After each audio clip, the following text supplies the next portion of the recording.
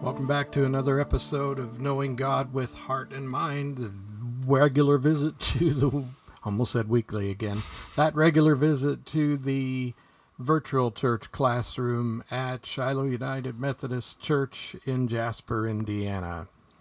And we are studying a book, a course written by Mr. Matt Rawle, and it's called The Salvation of Doctor Who.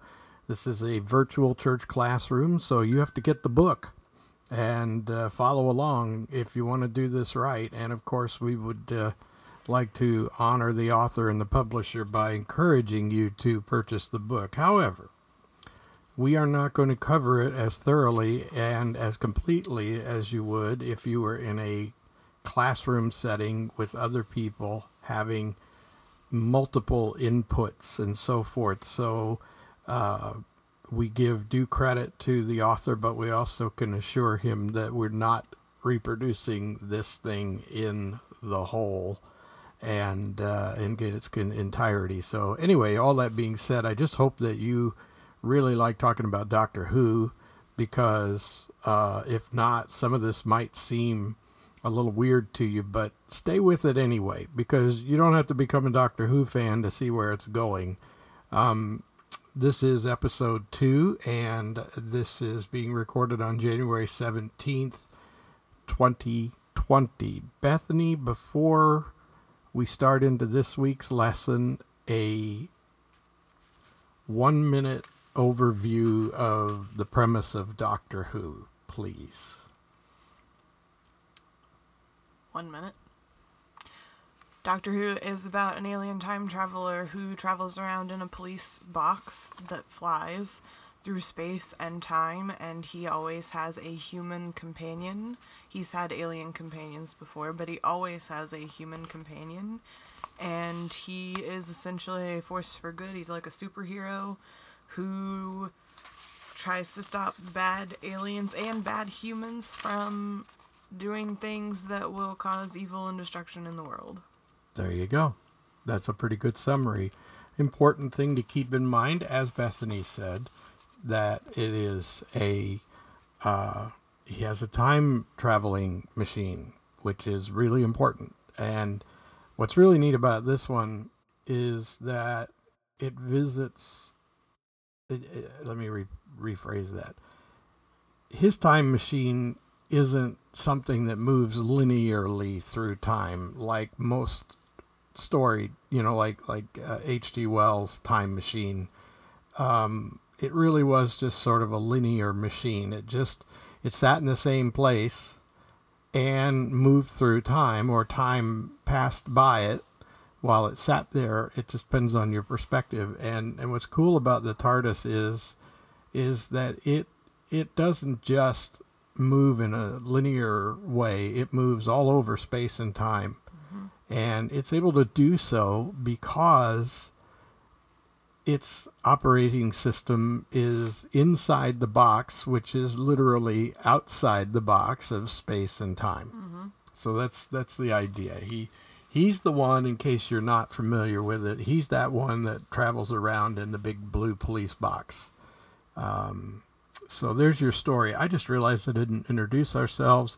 I'm Pastor Dan, and this is my daughter Bethany, and we are talking about, this time, a kind of interpretation of Doctor Who's version of cause and effect, and that should be really interesting, I think. But before we start, let us pray. Each week we have an opening prayer, and I'd like to share that now. Lord, as we continue this study, give us wisdom, patience, and humility.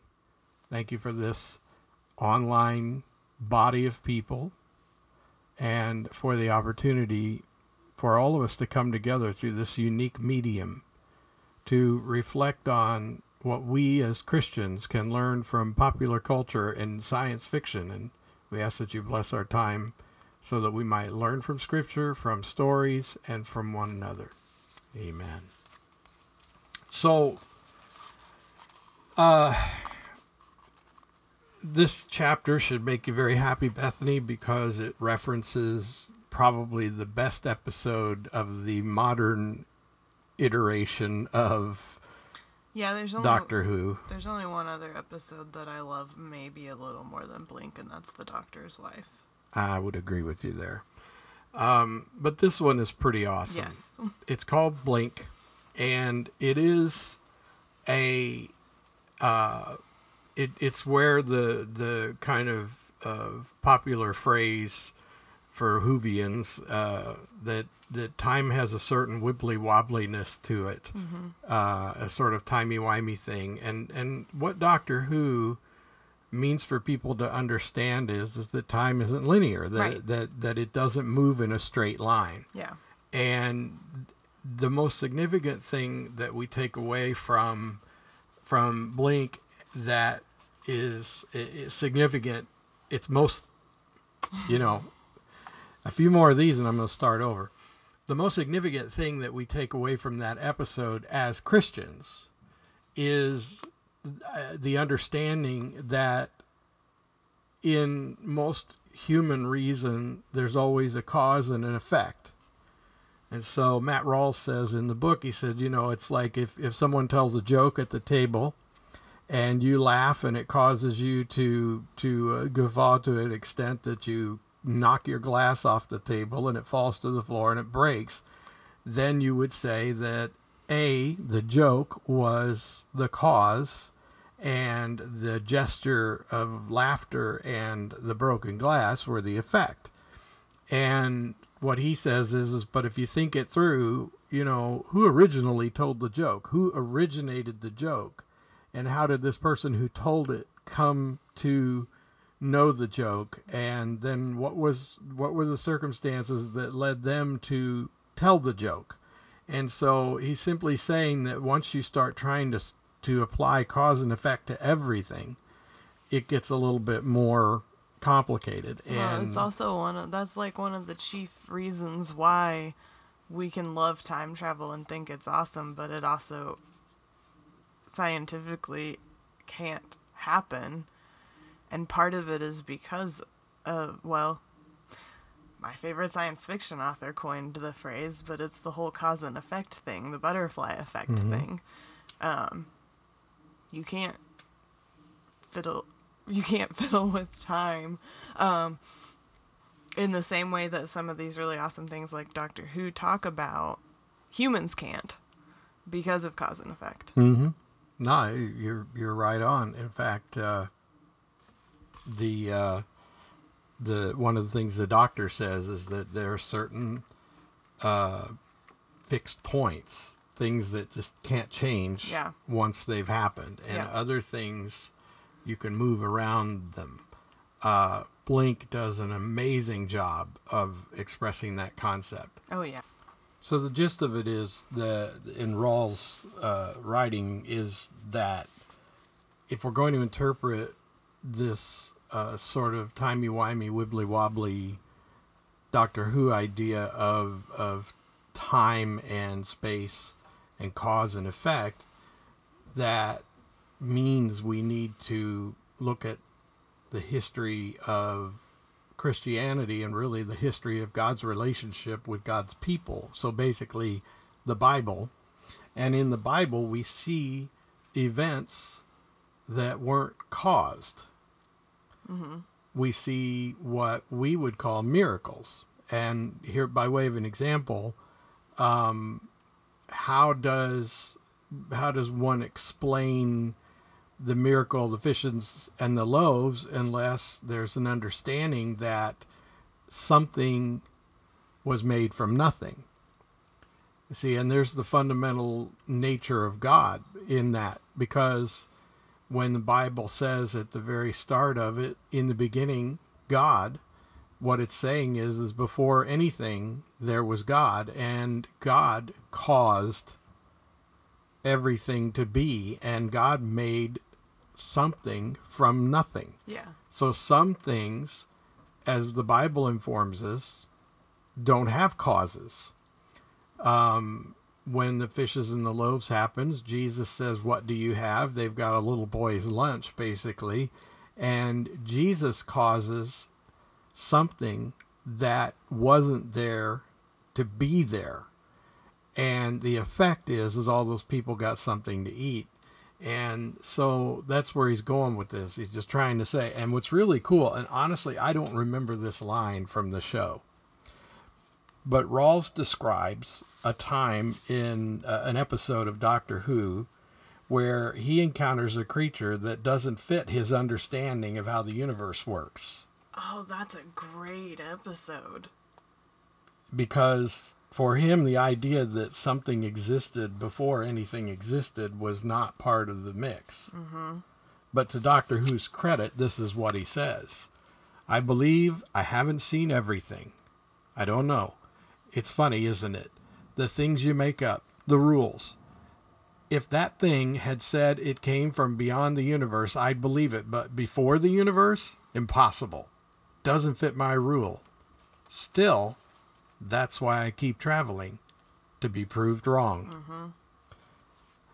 Listen, I'm not suggesting that you put something other than Bible verses in your Bible, but I'm telling you right now, if you put that Doctor Who quote in your Bible, it will help a lot. Because one of the problems that most people have when they read Scripture or hear it talked about is their own assumptions. They're always trying to make what they read in the Bible or hear about God and Christ, the Holy Spirit, fit their assumptions. Well, and not just the Bible, we do it with everything. Well, sure we do. You want to make the world conform to what makes sense to you. Yep. You know, it's really interesting because if I were trying to and this is a certain kind of what do you call it? Christology. There's certain things that people do if they're really steeped in Scripture and it's kind of fun. They call it typing, and it just really means that sometimes you watch a movie and you go, oh, that character is a type of Christ. He's not perfect or anything like Jesus, but in the sense that he is a kinsman redeemer. Yeah, or like the savior characters. Yeah. Like, but what I've noticed with Doctor Who is he or she, because presently Doctor Who's a she, mm-hmm.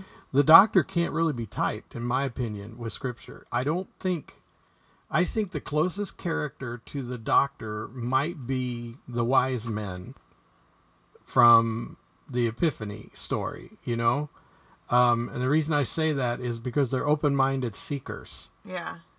And they're reverent about everything they don't understand, and they seek to understand. So if he's a type of any character in the Bible, I'd say he's like the Persian wise men from the East. He's a seeker, and he is pleasantly surprised when he's wrong, because it's okay to be wrong about things and to even admit that you were wrong about them, especially if they make you wiser. Mm-hmm. And the one thing that we all seem to agree on about Doctor Who is he's probably the wisest person in the universe, simply because of his years and all the things he's seen. But implicit in that is that he's always been willing to have his mind open to the things he didn't understand. Yeah, I was just about to say, because not that any of my teens are listening, but if they decide to, that'd be great. Because our theme this month in Deeply Rooted in Branches and Blooms, which is our youth ministry, is wisdom. And we've been talking about what makes a person wise and how that's different from smarts. And one of the things we landed on was that a wise person reserves judgment and is super open-minded to a point. Mm-hmm. But that's the key, I think, with the Doctor, is that the Doctor isn't, even when his so-called rules are challenged mm-hmm. in his own mind, instead of going, oh, well, then this can't be, he says, okay, time for a rewrite. So that goes right along. It goes right along with what we're talking about this month in Sunday school and friendship and learning. So that's good. And the next question really that we're going to discuss is this, when you think, and so this is a thought exercise for the listeners, and you and I will try to flesh it out in our unique setting here, but the thought exercise is basically, how do you remember times in your life when you had certain assumptions about things and you found that they were challenged effectively so that you had to admit that you were wrong and you had never thought of it that way? And I'm not talking about human relations where, you accuse somebody. I mean, it is the same, but I want you to think more in terms, instead of your like, blaming your kid for breaking something and then finding out they didn't do it. I'm not really talking about that. In this case, I'm talking about broad assumptions. Assuming that everybody that lives in a certain neighborhood is of a certain type of nature. The whole wrong side of the tracks thing. I mentioned that it's also on the podcast because it's from our Wednesday night class. I just mentioned that in some places there is a wrong side of the tracks and a right side of the tracks, but it doesn't mean that everybody lives on one side or the other is one way or another. So we all have to have our prejudices challenged. We all have to have our assumptions challenged. But have you ever had an experience where you were really surprised, where you just said, gosh, I never saw that coming. And now I'm going to have to make sure that I'm never blindsided by that reality again. And that could be a very pleasant experience. When that has happened to you, can you think of it right now? What's something that comes to mind in that moment, that at this moment when you think about a time when that was going on in your life? It's kind of amazing because that is one of the secrets, I believe, to getting where you want to be with Christ is when Christ surprises you. When all of a sudden your Jesus is not a little baby at Christmas time and a suffering saint on a cross at Easter time and a resurrected Lord, or Good Friday, and then resurrected Lord on Easter, and where Jesus isn't like the little bobblehead or the little statue that's been, sort of iconic in a lot of comedy shows and things like that, and where Jesus is winking his eye and giving you a thumbs up or something. And that's not Jesus. And at some point, maybe because a good storytelling pastor gave you an image of Jesus you'd never considered before, did you walk out of church saying, oh my gosh, I never thought of Jesus that way before. I never thought of that story that way before. This is what we're talking about. Well, I think you heard a couple of my moments. If you go, like, those that listen to Mere Christianity, there were a couple of times where I was like, hey, all right. And not because this is the topic of this episode, but going back to youth group, where also we just started an apologetics series for our Wednesday night class, and very, very, we have barely started it. But one of the first things that we did talk about was grounding our understanding of the reality of God is the first step in being able to even be successful at apologetics.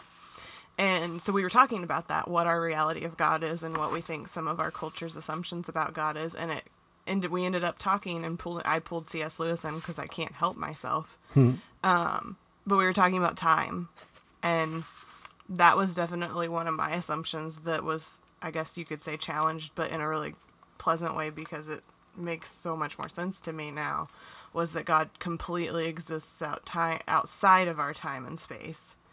And I think Lewis does an amazing job of explaining that in Mere Christianity. I agree. I agree. And the other concept that goes right along with that, you'll get there with these kids, I'm sure, because it's something that comes up regularly when I go down that road with adults.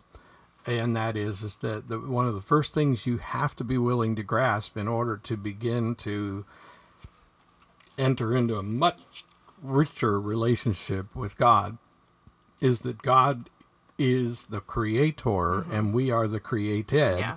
And that God is wholly apart from what God created. Yeah.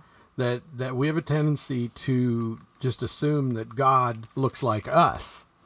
But that's not what the Bible says. The Bible says that God made us in God's image, and that doesn't mean the same thing. And what we have to really wrap our minds around is what is it what does it mean to be in a relationship, an intimate relationship with a spirit being, for lack of a better description, that is entirely existent outside of our space and time, and not only that, but entirely separate. We don't share any DNA with God. That's the whole majesty of what God did by becoming Jesus incarnate, becoming God incarnate through Jesus, is that he takes on some of our DNA. But prior to that, he didn't. And so, and folks, new series, when I say he, Yeah. I'm not assigning gender to God. It's just a conversation But that tool. exact question did come up on Wednesday night. Good. One of our very wonderful students said, so if we're made in God's image, what does that actually mean? Because obviously it doesn't mean that we all look like him, because we all look different in our DNA. So they're awesome. They were already on that one. Well, I know your kids, and they're good. You got some real thinkers in there. So Maybe a few stinkers, but mostly thinkers. Mostly thinkers. But yeah, it was really the thought. The reason the time thing came up is because somebody said, well, I feel like one of the assumptions and the questions people ask is, well, if God is this good, all-powerful, supreme being, then why do all these really terrible things happen to people? So we started talking about how God doesn't let those things happen. God exists outside of time. So he can't... just basically what we talked about when we talked about C.S. Lewis and the time thing with Mere Christianity, but it links into this really well. I was talking with somebody the other day, because I don't know, it's complicated, because we were talking about things that are going on in the United Methodist Church right now, and the possibility that one day I'll be introducing this podcast as the virtual church classroom at Shiloh. And I was just saying, theologically, I've always considered myself a Wesleyan, but the longer I live, the more I think I'd be better to be described as a Lewisian. I think my theology is much more in line with C.S. Lewis's than it is with Wesley, which isn't to say that I'm not aligned with Wesley. I just think my theology becomes more complete when I mix my beliefs with Wesley's and Lewis's. And as a scholar, I had the responsibility at one point to, evaluate the various popular doctrines and dogmas and choose why I would part with some and align with others. It doesn't mean that Christ isn't the center of everything in my life. It just means that when you're looking for a language, and you're looking for people who have shared that language, will share that language with you. I'm Wesleyan. I mean, this week's sermon is written in a very Wesleyan way, and it communicates Wesley's David. There I go again. It's my mouth and my mind are not in sync very much today. It communicates Wesley's means of grace and the various kinds of grace that Wesley, so it's in the message, although I never say the words in so many ways. But when I think about how I interpret a lot of other things, Wesley would have had an answer probably because he wrote everything, because he was insane about how he wrote everything down. So you can't ever say, well, Wesley never said that, because you could probably find it. But on the other hand, there are things that he wouldn't explain as plainly as Jack. And that's what I love about Jack, is he makes it simple. Yes. And I've read some interesting things about him recently, some of his more unusual beliefs and things. Did you know that Jack believed in purgatory? And he was not Catholic. It was not something like that. He just believed that there was. And if you read The Great Divorce, he basically describes it. Yeah. He describes this place where people aren't quite ready to get on the bus, and even when they get on the bus, they're not there yet. And I don't know that he's completely off his rocker. In fact, I found The Great Divorce to be very comforting in a lot of ways when I heard it and read it. But what's interesting is that even when I hear some of the things that he believed that some people might find hard to believe he believed, They don't trouble me either. So just as an aside, I Yeah. think I too got a great deal out of doing the C.S. Lewis Mere Christianity study with you.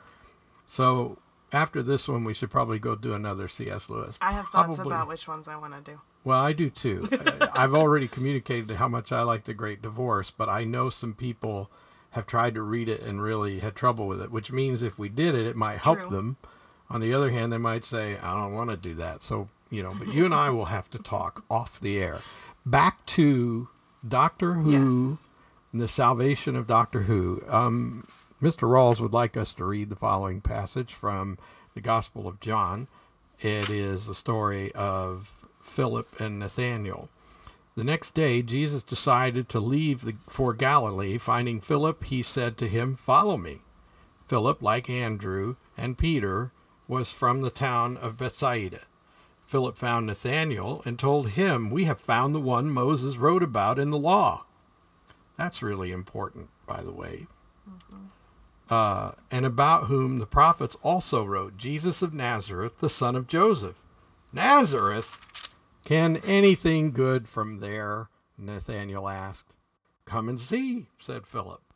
And when Jesus saw Nathanael approaching, he said of him, "Here is a true Israelite in whom there is nothing false." This is so funny. It's like Jesus knew. And his greeting is kind of hilarious if you think about it, because Nathanael says, "Well, how do you know me?" Nathanael asked. And Jesus answered, "I saw you while you were under the fig tree before Philip called you."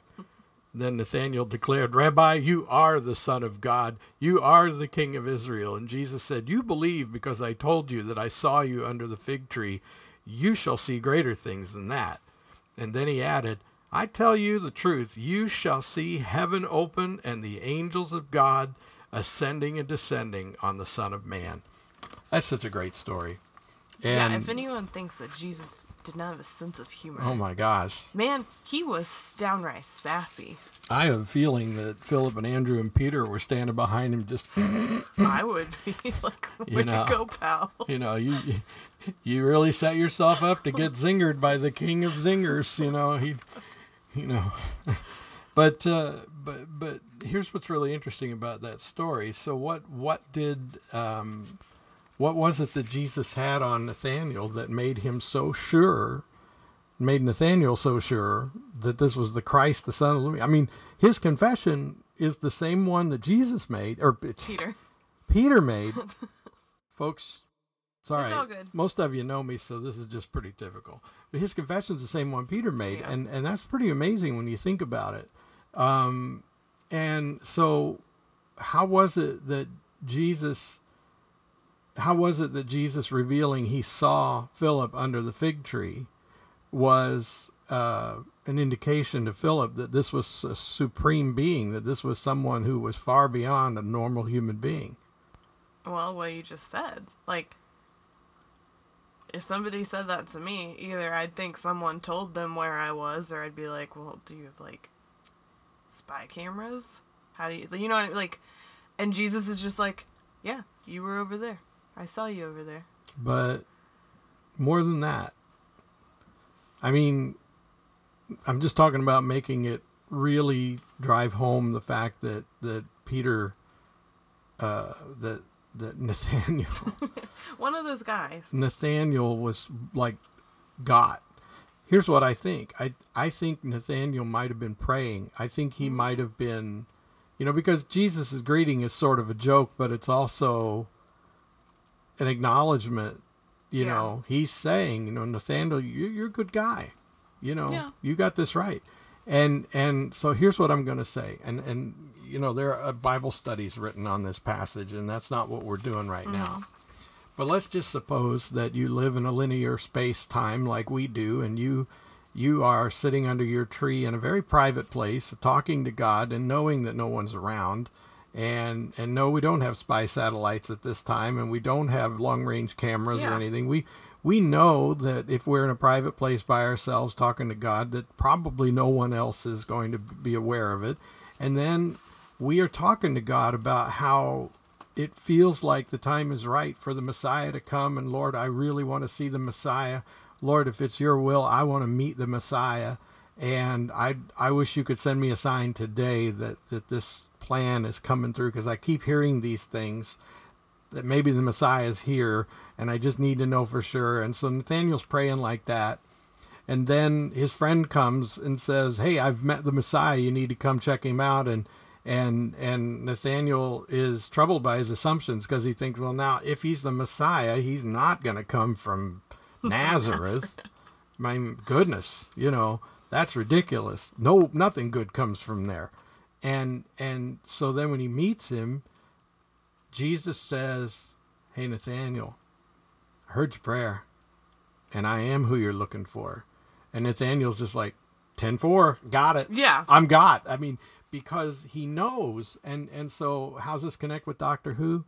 Who else but someone who can move outside of space and time, can be physically present with the people, and yet have knowledge that could only come from a supernatural outside of space and time presence. So Jesus is, before the resurrection, Jesus isn't passing through walls or anything like that. That doesn't happen until after the resurrection.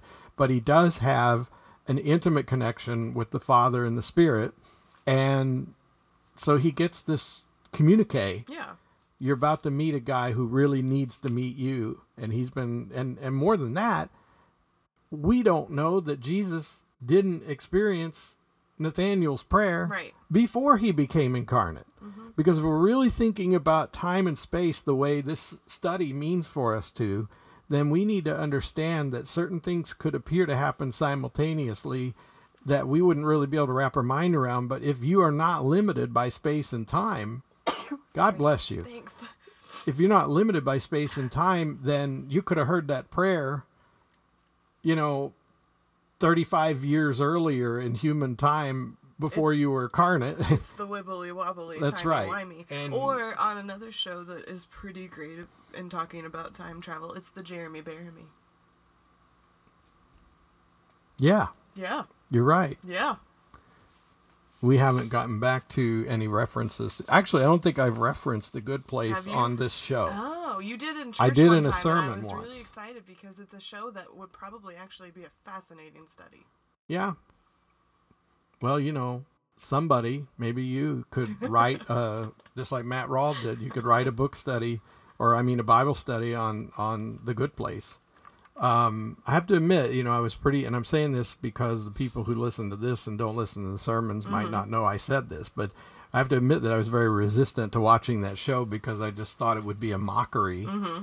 And it's actually, like Doctor Who, one that really makes you think. It's a very thought-provoking show for a sitcom. And it's done with some great humor. Yeah. And I have to admit, and what I think it can do for Christian witnesses, just like this study. Why should you study, why should you watch Doctor Who and do this Bible study with us? Well, and if you're not a fan. Mm-hmm. And the answer is because you might know a fan.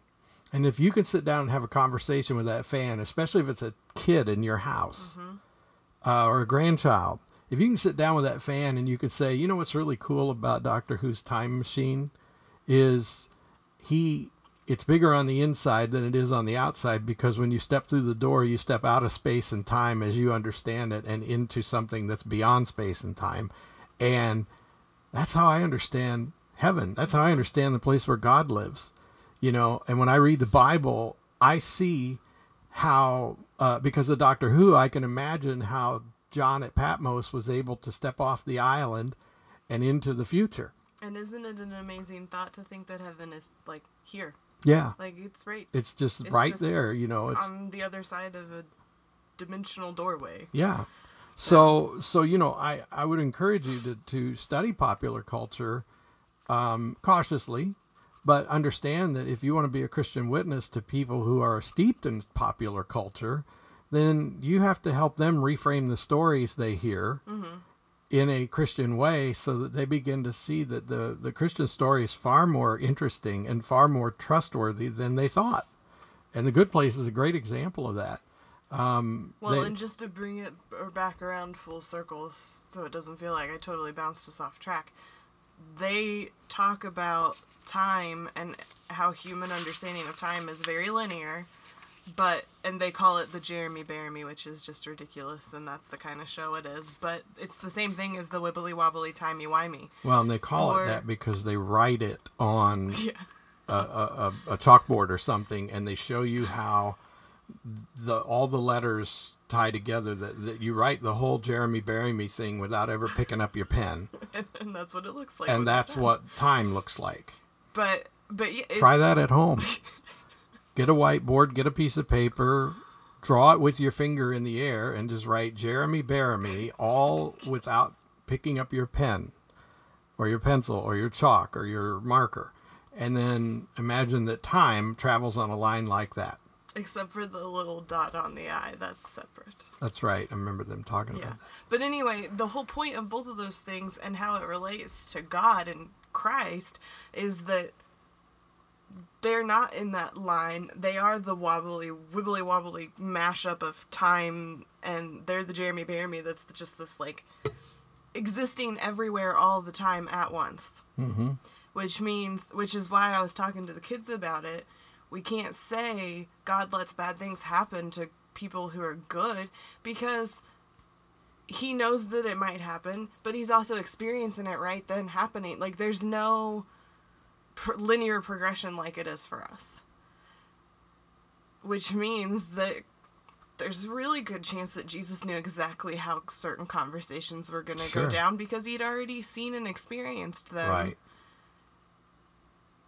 Because he didn't get to experience. I mean, that's a really wild thought, is he existed outside of time and space, and then all of a sudden came to Earth and had to experience linear time. I bet that was a trip for him. Oh, I can't even conceive of it. And yet he must have had, because of his intimacy with the Father and the Spirit, he had this sort of grounding correlation between our reality, which isn't all that real when you think about it, mm-hmm. and the reality, which is outside of space and time. We do live in a sort of terrarium. Yeah. We really do. We live on a planet that is governed by nature and forces that are beyond our control and by our concept of time. But, mm-hmm. and so here's a thought exercise. I remember trying to explain time travel. I think it was actually to your mother one day when we were on a walk, and so I want you to just imagine that you are on top of a very steep hill, and to get to the bottom you have to walk through a series of switchbacks, which means you're going to move to the right to a certain extent, and then you're going to move to the left to a certain extent, and then you're going to move to the right, and you're going to make like a Z, mm-hmm. and a perpetual Z until you get to the bottom of the hill. And this is how you safely travel from the top of the hill to the bottom of the hill. And imagine that one of your companions decides they're going to take a shortcut and go straight down the hill. And so they start to step off, and then they tumble and roll overhead, bouncing off of everything and going boom, boom, boom, boom, boom. They will arrive at the future destination before you. Probably dead, but the point is that if we are moving in a timeline that zigzags back and forth, and someone cuts straight through it, they've traveled ahead of us in time. And that's the way to think about time and the idea of time travel. And that, I think, kind of helps you understand that, you could, and what Doctor Who's machine can do is it can go straight across time, or it can go down and then cut to the left and meet you at a certain point, or it can go down and cut to the right and meet you at a certain point. And well, supposing that the angels of heaven and the Spirit of God being outside of space and time and do the same thing, and just be mm-hmm. at any moment. And that explains the whole concept of, like Moses being in front of the burning bush. And I've always contended, whether I can prove this or not, that I think when Jesus met with God, Moses, It's in this book. I don't know if, because I hadn't read ahead far enough yet. Well, no, I have noticed that your leader guide is not exactly, like, they're in line, but they're different. Oh. And he brings that up too. Yeah. That an example of how God exists outside of time is when Jesus is on the Mount of Transfiguration, and then Moses and Moses and Elijah Elijah are are there. And Moses and Elijah both had Mountaintop experiences like that. experiences. Why couldn't they all be happening at the same time? And he points out, like, that, you know, it says, like, the Lord's passing by. Yeah. And Yeah. what do you know? So he brings that up, too, and I've always thought that's a really, like, that's one that's always kind of blown my mind, is that they might be standing there talking in their own time together. And Moses comes away from that meeting with his plan. Yeah. Elijah comes away from that meeting with his plan, and Jesus comes away from that meeting with his plan. And the three guys that are up there watching are going, huh. Yeah, this is trippy. What's going on? Yeah. And they pass out because what else are you going to do? Right.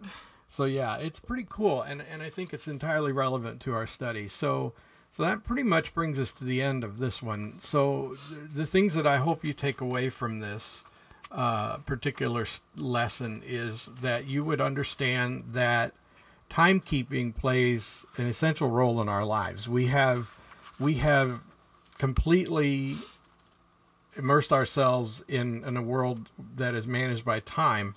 Missionaries will tell you that when you travel to certain parts of the world where people don't have clocks, and you say, well, we're all going to get together tomorrow, that doesn't really mean anything. And you sure wouldn't say we're going to get tomorrow.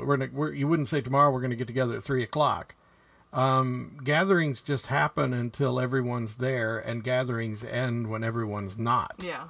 And that's a pace that modern people are not able to wrap their minds around. Mm-hmm. And when you take Westerners and take them to foreign countries, especially third world countries, Westerners have got to really dial it down, or they're going to be so offended and offensive, because the whole sense of, time and everything is different. And that's not a bad thing. I think everyone needs to do that. So an exercise that listeners can do between now and the next lesson is take a half a day.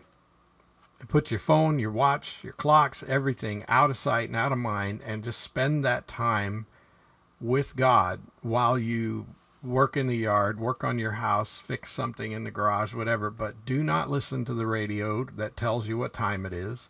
Do not have your phone on hand or your watch or your clock. Just do it all with the intention of doing your task and being with God, and see what happens. And then understand the next thing you want to take away from today's study is, did you think more completely about cause and effect, and how the one way that you can identify God's presence in a thing is when God is the cause. And if you're trying to understand whether God has intervened into your life or not, look for the thing that can't be explained as an effect that was caused by something or someone that you can touch or see. And, finally, open your mind to the idea of time not being real. Okay? I don't know how else to say that. What I'd love for you to do between now and the next episode is just try to understand that reality exists outside of time and space. And what we are doing as earthbound beings is we are entering into a relationship with our timeless creator that is meant to culminate in us joining him outside of space and time. Yeah. And so while we exist for a while in space and time, it is because of our salvation through Christ, not all there is. It becomes, and the reason I'm saying this is because if people could see their lives through that lens more clearly, if they'd see themselves as eternal beings, they might better manage some of life's difficulties, the sicknesses, the illnesses, even the deaths that we're not ready for. All of this is hard, and it's always going to be hard, because love really will lead to pain sooner or later. It's just part of the deal. But at the same time, understanding that these are all part and parcel to being creatures of space and time. but we've been invited to be creatures that exist outside of space and time for all eternity.